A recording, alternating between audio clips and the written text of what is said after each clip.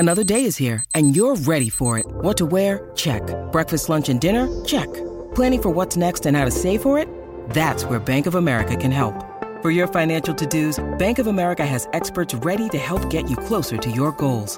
Get started at one of our local financial centers or 24/7 in our mobile banking app. Find a location near you at bankofamerica.com/talktous. What would you like the power to do? Mobile banking requires downloading the app and is only available for select devices. Message and data rates may apply. Bank of America N.A., member FDIC. Yeah, and since you mentioned Bergeron and Krejci, like, definitely worth getting into them because, like you said, Bergeron misses the first 4 games. They're up 3-1. He comes back and they lose all 3 games that he plays, and they lose game 6 and 7 with him and Krejci in the lineup. And it's fascinating with Bergeron because, as you said, like he told us after the game that he has a herniated disc in his back. That, as much as we can say, like, how they survive the first round, they take a sigh of relief and move on. That would have lingered. That would have been a question mark. Like, how effective would he have been? How much would he have dealt with that? Because I'm no doctor, but I don't think playing playoff hockey makes a herniated disc better. I think you would just be crossing your fingers and praying that it doesn't get significantly worse. But like some of the stuff you would look at and say, okay, that kind of looks like Bergeron. He won 70% of his faceoffs. You would think, a back injury, maybe that affects faceoffs. Really didn't. Led the team in Corsi. That's classic Bergeron. Played 1930 per game, so like ice time wasn't way down. But yet, when he was on the ice at 5-on-5, the Bruins got outscored 4-0. He had 1 point, a power play goal. Like, that's not Bergeron. And it's like, those goals against, while I don't think anywhere directly his fault, was he maybe half a step slow and, a transition gets started that he might normally get a stick on, or he's half a step behind a guy on the back check. Like, he's out there for the Game 7 winner, and it's really a 2-on-3 battle behind the net. Tkachuk and Bennett, and Carlo, Bergeron, and Grzelcyk are all there. And there's some lucky bounces going on. No one really gets control until it eventually comes to Bennett. But that's a play where it's like, if Bergeron's there, you just expect that, hey, he's going to be the one to win it. He's going to be the one to get the stick in the right spot. And instead, the Bruins lose that battle, and then it gets to Verhaeghe, and he wins the series. So I think you do wonder, like, was he just a little off, and that, therefore you don't have Bergeron at his best, which means you don't have that line at its best, which means, like I talked about, I didn't love taking DeBrusk off, but it's like, even if DeBrusk stays, does Marchand, Bergeron, DeBrusk look the way it usually looks if Bergeron's struggling a little? Krejci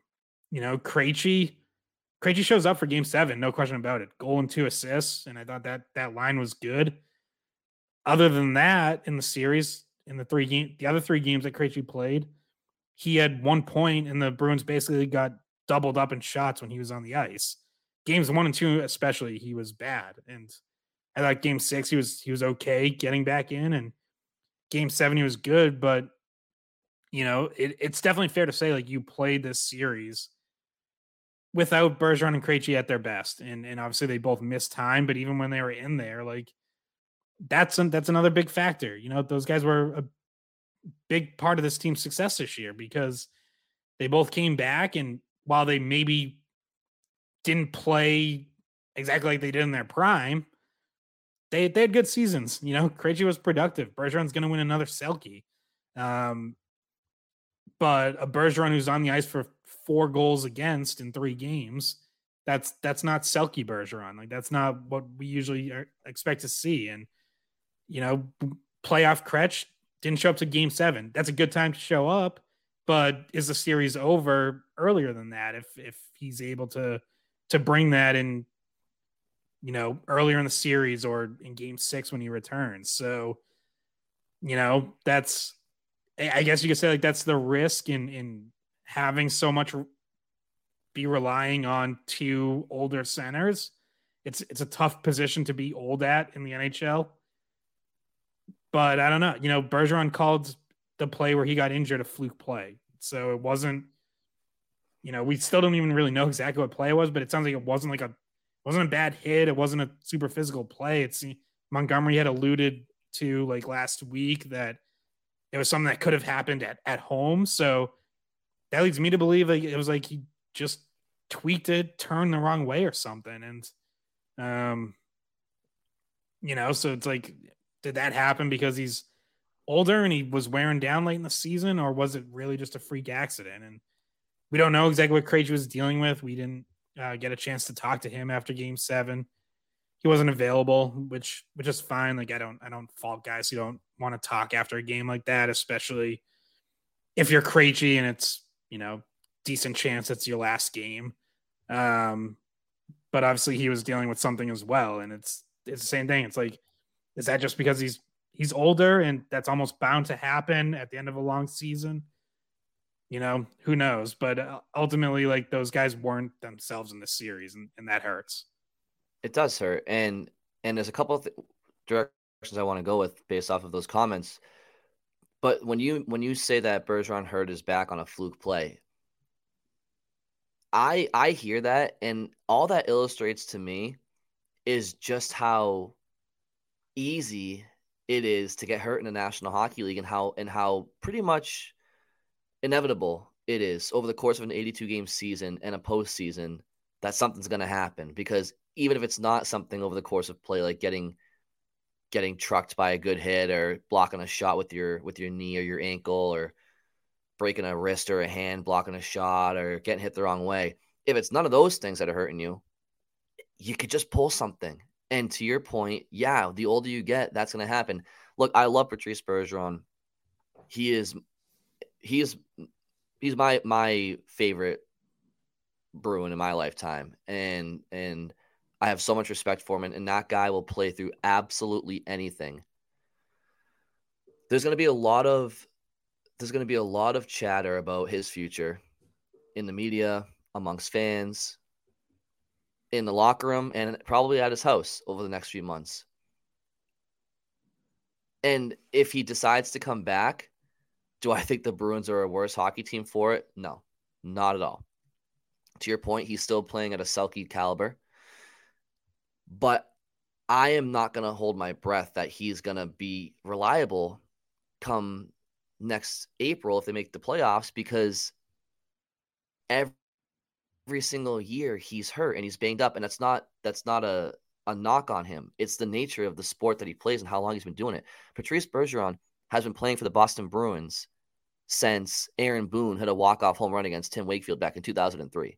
Okay, the guy's been playing for a long time, and I think that to expect him to be healthy over the course of 82 going forward and playoffs, it's just, this guy was playing through punctured lungs a decade ago. Okay, like it's just not realistic. Now, like I said, of course I would take him back in a heartbeat if he were to decide to come back to Boston. All I'm trying to say is, like, don't get your hopes up and don't try to rely on Bergeron and Krejci, because it's just what we just saw. They have the most most points in a season of all time, the most wins, the most points. Bergeron plays at a Selke caliber. He'll probably win the Selke again. And then you get to the playoffs and shit just happens. And when you've been doing it for 20 years, like he has been at this level, it's more likely that it can happen. Now, here's my question, Scott. This is where else I wanted to go with this. My question to the Boston Bruins is, why is it that the two best games you played in this series, Patrice Bergeron and David Krejci, weren't in the lineup? Can you answer to me, gentlemen, why those are your best games, your most complete games, your most responsible games? I can tell you why it's not. It's not because you were better on paper or you're a better team without those guys. That's not true. You're not a better hockey team without Patrice Bergeron as your number one center and Charlie Coyle filling in. That's not true. So why was that your best hockey of the series? Answer that for me. Was it because you guys knew you needed to step up? Is it a subconscious going to another level when you have to, because to a man, you have to step up for your teammates. And then when they come back into the lineup, you kind of regress back into your role and you lose that fire. If that's the reason, it's inexcusable.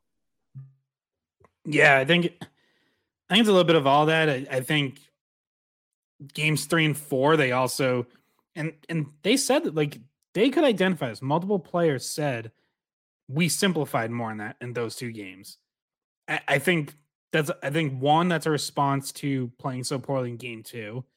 And 2, it's a response to having those guys out and being like, okay, we're not going to do this with hero hockey. We're going to do it just coming together as a team and keeping things simple. And I think they did that in games 3 and 4. And then I don't know if it's because Bergeron comes back or they're back on home ice and they're trying to do too much. Like, I don't know, but they obviously got away from that. Like, we didn't games 5 through 7. They just didn't play the same way they did in games 3 and 4. So yeah, I think there is an element of, I think Bill Simmons decades ago coined the Ewing theory, which referenced how the New York Knicks in the 90s always were inexplicably better when Patrick Ewing was out injured.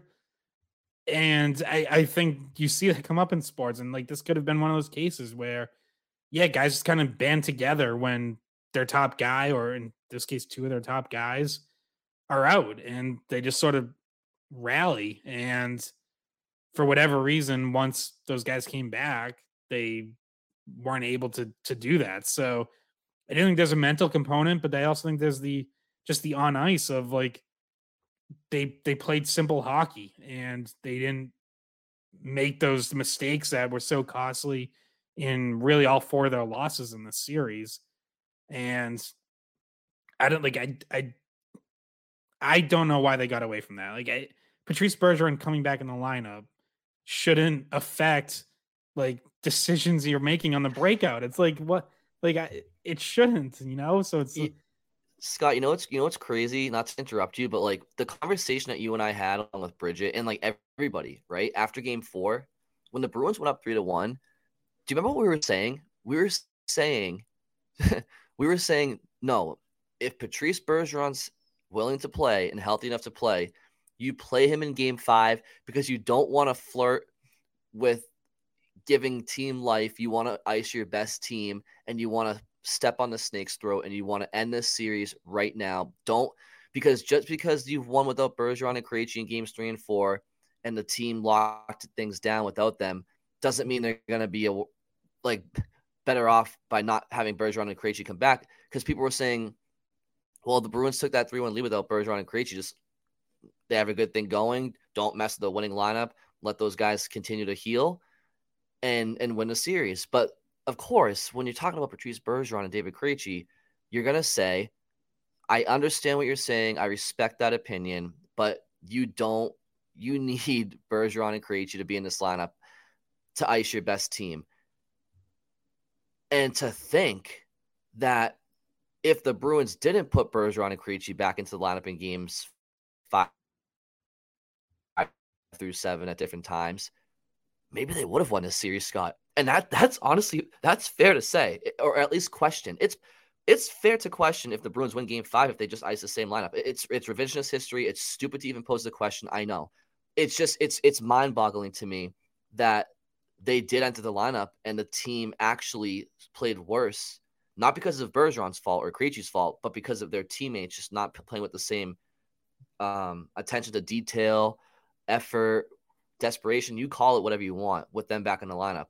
So I'm not blaming Bergeron and Krejci coming back themselves. I'm saying it just makes you feel like, man, you just never know in sports, because we were all saying the same thing. Don't mess around.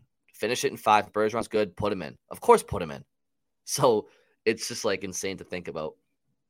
Yeah, and it's also fair to question, do they win the series if they rest Allmark for a game at some point and go to Swayman? Like, did they let Allmark wear down and stick with him too long? We know he was dealing with something, and maybe we'll find out more details on breakup day. Maybe we won't. But the Allmark we saw in games 5 and 6 was not the Allmark we saw all season, and it wasn't the Allmark we saw in games 3 and 4 in Florida. So, yeah, there's plenty of blame to go around on the team in front of him and on coaching decisions and all that. But like, also, you got to make saves, and you can't give up. I don't care what the defense is doing. You can't give up 10 goals in 2 games. So, that's like another easy second guess. And, like I was a proponent of just keeping the rotation going, and I don't know if that would have worked. I don't. I think it's fair to wonder. Like I absolutely wonder that. But at the very least, even if you weren't going to go strict rotation, which I get, it's very rare. It would go against history. But I did all along think that you should be willing to go to Swayman. You could have done it after game 2 when Allmark struggles. You could have done it up 3-1 coming back home for game 5. At worst, I absolutely think you should have done it after game 5 for game 6 when Allmark struggles in game 5. And I understand, their thinking obviously was, hey, Allmark struggled in game 2, bounced back, gave us 2 strong games.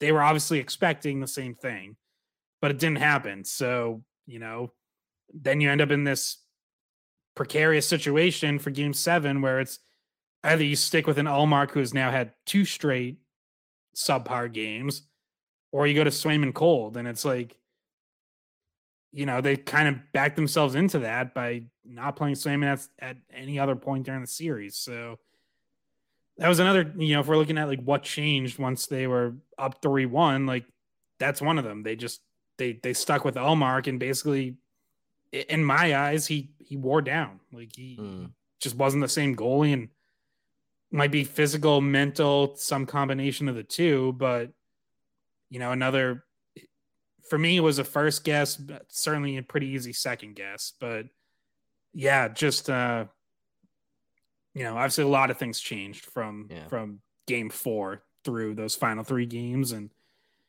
that's one of them. The lineup changes, one of them, the turnovers, like, yeah, it's, it all adds up. And now all they can do is the same thing as us is try to figure out what went wrong and find some way to move on way earlier than anyone expected.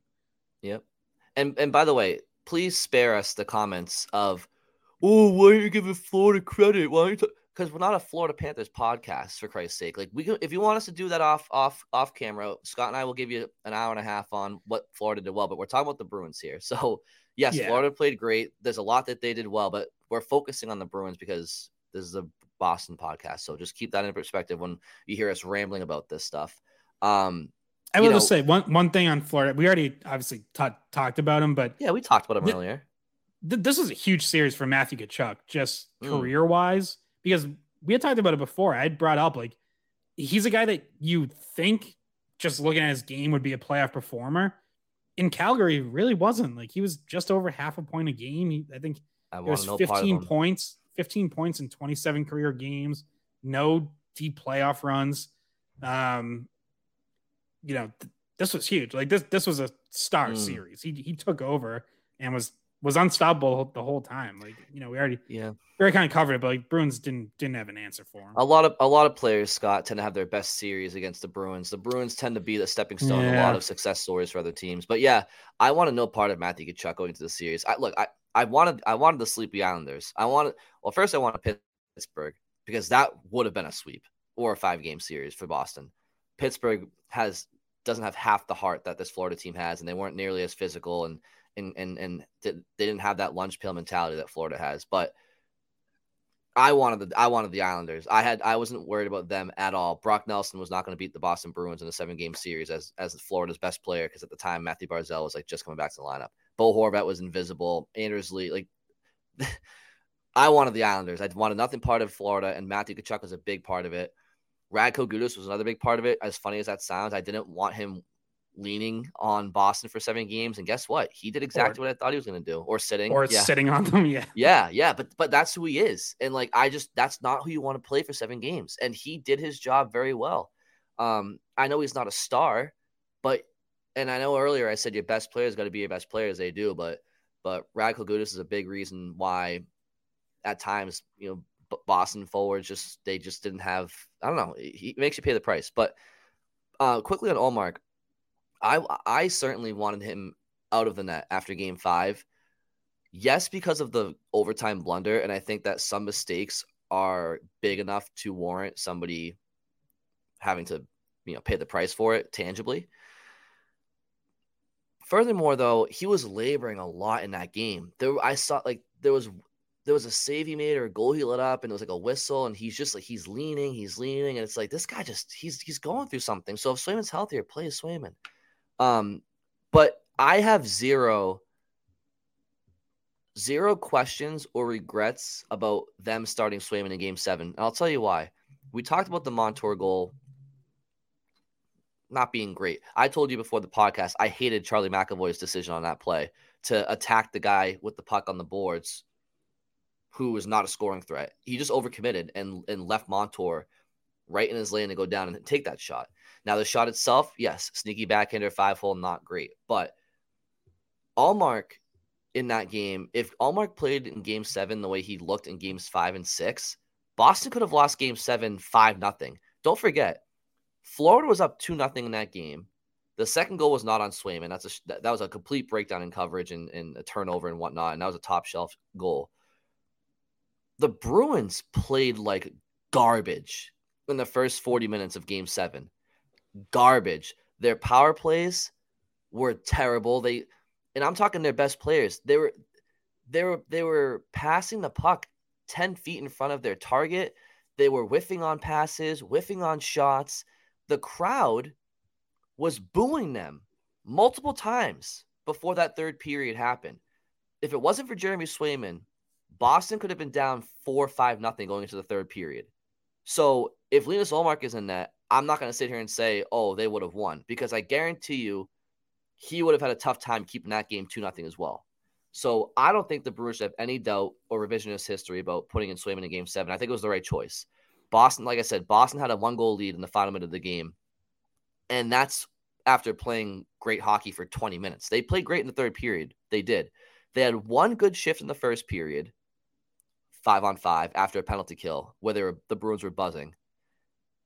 The first 40 minutes were terrible. And Scott, my question to you is this. Why? Why are the Bruins so not ready to play a Game 7? Like, this is why all the people who doubt the Bruins and don't trust them will sit there and say that, like, they need to see the Bruins hoist the cup before they believe it. Because what team plays Game 7 at home and plays that tight and that careless for 40 minutes after already coughing up a 3-1 series lead, after already losing twice on home ice in the series? The Bruins fans deserve much better than what they saw in those 40 minutes. And the Bruins, it's like, if you're gonna lose, it's not just that the Bruins lose, Scott. It's that they find new ways to just totally break the hearts of their fan base. For the Bruins to win a cup this year would have been very difficult. I know they won 65 games and they were the best regular season team of all time. Anybody who knows the game of hockey would say, great, that's the regular season. The Bruins need to play the best hockey of their season to win a Stanley Cup. What I'm saying is, I like the Bruins' chances clearly better than anybody else's to win the Stanley Cup, but I didn't take the Bruins against the field. Like, I figured that there's a good chance that at some point this spring, the Bruins might bow out of the Stanley Cup playoffs. But to do it in the first round, after having multiple third period leads and closeout games, after having a 3-1 series lead, after going down 2-0, coming back to go up 3-2 midway through the third period, to have your crowd on their feet, as loud as they were, as supportive as they were, and then you give up a goal in the final minute of a game, and then you lose in overtime. They just find ways to break the hearts of this fan base, and the Bruins fan base is phenomenal. Like, they really are. Scott, it's very fair to label this Bruins team. 2019 was bad. 2013, the Blackhawks were a great team. Yes, it was a collapse, but the Blackhawks were really, really good. The Blues, on paper were not better than that Boston Bruins team. The Bruins should have won that series. They no-showed Game 7. That was bad. That was a big black mark on this Bruins era. This, it's right up there with 2019. You can make the argument it's worse. The stakes weren't as high because it was Game 7 of the Cup Finals against the Blues, but this collapse, the way they did it, it's fair to sit here and say now, especially when the Bruins have nobody to blame but themselves. You can't blame the refs. You can't blame any circumstances. The Bruins got outplayed. This Bruins team, Bergeron's a great player. Martian's a great player. This Bruins era, it is very fair to say that they just don't know how to win when it matters most. And that's a totally fair criticism, and there's nothing else we can really say at this point. Their actions are what drive our words, and they fall short. They just always fall short, and it's not 1970 or 1980s or late 70s, too many men in the ice, Montreal Forum type shit. This is like, no, you got outplayed. No excuses. Yeah, so I have plenty of saying that, but just before I forget, circling back to playing Swayman in Game 7, I'm with you. Like, I don't regret that. I don't think it was the wrong call. I don't second guess it. And since Bridget is unable to join us, she had a tweet last night that like kind of perfectly highlighted one of the things that Swayman brought, which was he was tying up shots that Allmark wasn't in the previous 2 games. That the Panthers had traffic around them. They had, chances through traffic, deflections, and Swayman was killing them. He was just gobbling them up and getting the whistle. And we saw those kind of plays get scrambly with Allmark in that in games 5 and 6. So good observation from Bridget, and highlighted one of the key differences. And like you said, one of the reasons why I don't second guess it and think, they made the right call. And I do think it potentially wouldn't have even been that close if Allmark had started. Certainly if Allmark had started and looked the way he had in the previous couple games. So on like this group's legacy and not being able to win since 2011, and look, that really, like, that group's gone. We're just talking about Bergeron, Marchand, and Krejci that are left. And it's, thank God for all those guys that they had 2011, because otherwise, like, their legacy really takes a hit. Then they're basically all the same guys who were here in like the 80s and 90s, who had some good teams, were in the playoffs pretty much every year, but never won. And so they at least did that. So that's good. And like, they all have their places in Bruins franchise history, right? Like, as disappointing as this is, as disappointing as 2019 is, when the day comes for Bergeron's 37 to go to the rafters and Marchand's 63 and Krejci's 46, place is going to be rocking. It's going to be on its feet. Those guys are going to be loved here forever. But yeah, it's also absolutely going to be part of their legacies that they left 1, maybe 2 on the table. And, I don't know how we're going to look at this year. Like, are we going to look at this as one that got left on the table because they lost in the first round? So like, I know the regular season was incredible, but it's kind of hard to say they left a cup on the table when they would have needed to win 3 more rounds after this. Like, they went out early. 2019, yeah, they absolutely left on the table. That's one they should have won. They should have at least won this round, though. That's going to be there forever. Like you said, like, there's no one is ever even close to guaranteed to win the cup. So the idea that like, oh, this Bruins team should have won the cup, it's like, I guess, but man, like, the Stanley Cup playoffs are really tough. And if you had lost honestly, like, if you had lost in 7, even to this Leafs team, which I think is really good, and by the way, is now the betting favorite to win the cup. I know people, like, some of the lazier hockey analysts around here would have said like, oh, you lost to Toronto, the team that could never win a series that you always dominated. I would have looked at them and been like, this isn't your older brother's Toronto Maple Leafs. Like, this is a really good team. If you had lost to a loaded Rangers team, or even like the Devils or Carolina in conference finals, I think those are all really good teams. If you lost a cup final to, I don't to Connor McDavid's Oilers, and like McDavid just goes off and has 15 points in 7 games, like stuff like that. It's like, yeah, like nothing's given, but they should have gone out of the first round though. Like at the very least, yeah, this Panthers team was better than a typical 8 seed. They did win the President's Trophy last year. You're still better. You still should have beat them. You were up 3-1. You had 3 third-period leads in games 6 and 7, and you blew it. And you can give all the credit in the world to the Panthers, and they deserve it. But ultimately, that's how this Bruins team is gonna be remembered. They're gonna be remembered for owning every regular season record and then choking away a 3-1 series lead and giving up the tying goal in Game 7 in the final minute. Like that's I mean, that's hard to shake. That you don't get to erase that from your resume.